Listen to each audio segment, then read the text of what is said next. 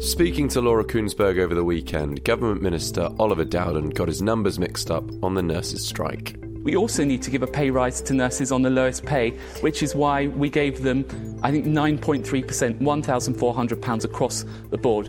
But when we contacted the Department of Health and Social Care, they pointed us to a fact sheet.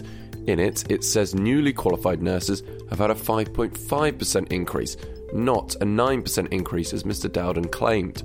He would have been correct if he'd been talking about the lowest paid NHS workers as a whole, but nurses specifically don't fall into this category.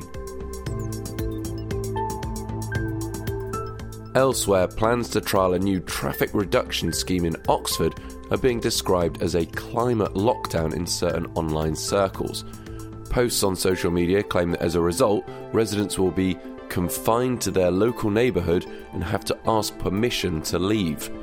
The plans actually involve installing traffic cameras, known as traffic filters, on certain roads around the city, with drivers issued fines if they pass through the filters at certain times without an exemption or permit. The plans have proved controversial, with thousands of local residents saying they oppose the scheme. However, contrary to some of the more out there claims on social media, the scheme will not block residents from travelling outside of their local neighbourhoods or place any restrictions on where they can go, other than by car. And finally, a graphic about Muslims has gone viral again.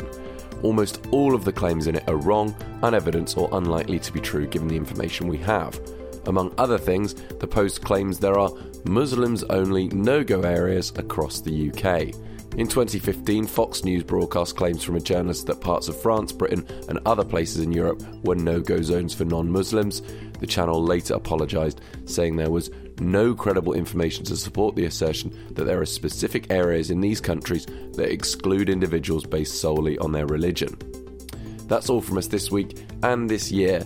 We'll be taking a break from our weekly Fact Blast for the foreseeable, but you can always find our latest independent, impartial fact checks on our website, fullfact.org.